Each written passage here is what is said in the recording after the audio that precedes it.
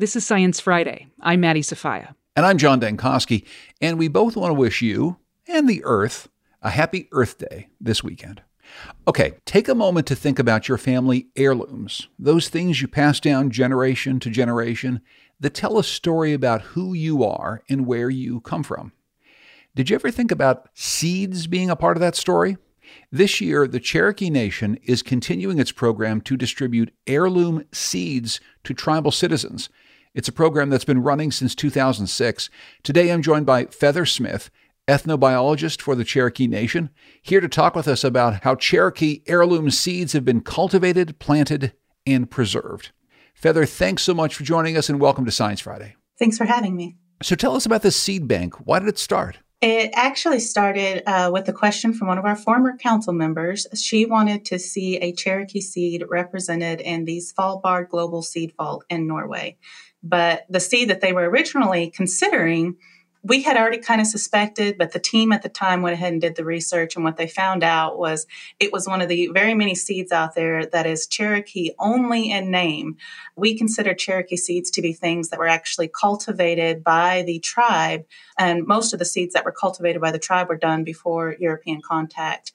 The seed that they were looking at was something that was cultivated in the 1800s by an individual. And so that question kind of got our council and our administration at the time going, well, we know that the Cherokees had been known for growing all of these seeds, so where are our seeds that we would have had? And as we started looking for those seeds, what we found out was that we really couldn't find hardly anything within the Cherokee Nation in northeastern Oklahoma. So we had to start reaching out to a lot of different entities. We reached out to the Eastern Band of Cherokees, some different groups to try to find some of those Cherokee seeds. We had to do research to make sure that these were indeed Cherokee seeds and had followed the lineage down from that time period. But the next issue that we ran into was that none of the seeds were being grown for genetic preservation. So they were being grown by Cherokee families for personal uses, but they weren't actually being grown to ensure that the genetic properties of these seeds were going to be maintained. So we let our administration at the time know that they were basically at risk for being lost. And then that became the new mission at that point, was to actually make sure that we got a hold of these seeds, that we had them all together, and that we were growing them for genetic preservation. That's a fascinating history. So tell me a bit about the heirloom seeds that you're preserving. What crops do you grow? So Cherokees were specifically known for growing the Three Sisters, corn, beans, and squash, although we really had a longer history with corn and beans. In that Three Sisters method, you would plant the corn first, and currently we have 4 varieties of corn. We suspect that at one point we had far more seeds than we do now, but we would grow those 4 varieties of corn. Next in that method, you would plant the beans, which are all pole beans, which would be allowed to crawl up the corn. The corn provides the pole for those, and we grow 4 different varieties of pole beans. And then the last part of that Three Sisters method would be the squash, which branches out along the ground. And we also have several varieties of gourds, which are sort of funny in that they're all considered to be old world, or they're gourds that are actually native to the Mediterranean region, but they predate contact in North America. They predate European contact. So they have been here for thousands of years. Nobody's really quite sure how they went from the Mediterranean to North America, but we have been growing gourds for a long time. And then we also grow things like native tobacco. Wow. So how exactly are these seeds different from the packets that I'd buy at the store? And I mean, a lot of people throw around the term heirloom when they're talking about growing vegetables in their gardens. So tell me, Feather, why are these seeds different? These are all heirloom genetics. So at one point, we had hundreds and hundreds of different varieties of apples. We had hundreds of different varieties of corn. Over time, kind of due to GMOs and big seed corporations, all of that has really been whittled down to just a few varieties. And there's a few different reasons for that. Part of it is, when you're going to sell something at the store, you want to sell what's popular, you want to sell what's easy to grow. And then there's also issues with cross-pollination in certain varieties. So if you grow 2 different types of corn in one area, they're going to cross-pollinate if they're pollinating at the same time, and you end up with corns that are a little bit like both. And so as a result, all of these different varieties of plants, these species that we eat, have all been whittled down to really just a few varieties over the years. And that means that for all of those other hundreds of varieties that have always been out there, they're all kind of at risk of eventually disappearing because nobody's growing them. Seeds are only going to remain good for so long. So talk us through the process of producing new seeds and preserving these seeds long term. What do you have to do? So we actually have, currently, we have a pretty small site, and we just have the one Cherokee Nation heirloom garden and native plant site.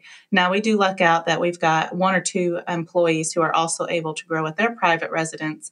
But that means that in any given year, we can only grow one variety of corn, one variety of bean, and one of our cucurbits on site. And then hopefully we're able to grow something else at the private residences.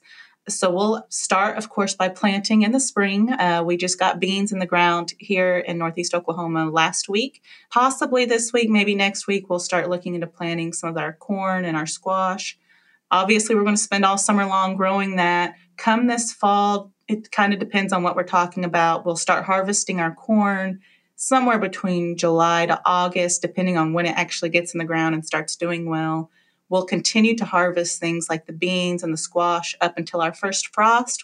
Once we've harvested everything, it will come inside to a room in our offices where we have drying racks laid out. We will start by letting everything just dry naturally for a few weeks. Then we will actually shell the beans, we'll shuck open the corn, get all of the seeds removed from that, continue to let it dry for a couple of more weeks until we're ready to start doing inventory, at which point we can start ordering all of our supplies to get that packaged up into individual seed packets, get back into the seed bank, and it'll be ready to be distributed to our citizens, hopefully by February or March of the following year. That's an enormous amount of work, it sounds like. My goodness. One thing, though, Feather, I want to ask you about is how growing crops for the Cherokee Nation is different now versus pre-colonial times when your lands were in a different place, in a very different climate in the U.S. It is definitely has its challenges, and it is a little bit different. So a lot of our writings, a lot of our traditions talk about growing in that Three Sisters method, and that's how most people still want to try to grow today. In Oklahoma, that is a challenge to do because of our high heats and our extreme humidity that we run into here. Because the corn tends to do much better in those high heats, things like beans do not. So our beans actually quit pollinating after we get above 93 degrees Fahrenheit. And that becomes a struggle because a very big portion of Oklahoma summers is spent above 93 degrees Fahrenheit. So we have to plant our beans as early in the spring as the temperatures will allow. And then we also look to try to get a fall harvest on the beans, which I don't think was something that we were traditionally doing. It's also kind of similar issues with our squash. They will grow well, they do okay in the heat, but they get stressed pretty easily. And we now have bacterial wilt here, which is not something that we had when we lived in the Southeast. And the high Oklahoma temperatures combined with that wilt will stress the plants off enough to cause them to die pretty quickly. And so we're constantly struggling with keeping those plants cool enough in the high afternoon heats here in Oklahoma, so that way they'll stay alive all summer long and eventually give us a good harvest. So it definitely comes with its challenges. Feather, before I let you go, you mentioned the big process, all the work it takes to harvest and package up these seeds. Why is it so important to get these seeds into the hands of Cherokee citizens? So when we initially started this project, it was never really, as I kind of mentioned earlier, we did not start it with the idea of necessarily starting a seed bank. It was just to preserve genetics. But that first year that everybody had started, they had grown all of these seeds and found out that we really just needed a small amount for our genetics, that we store our genetics in a couple different places. But even then, we had gallons and gallons of seeds, and we just didn't need all of that. And so the idea is, okay, now what do we do with all of these seeds?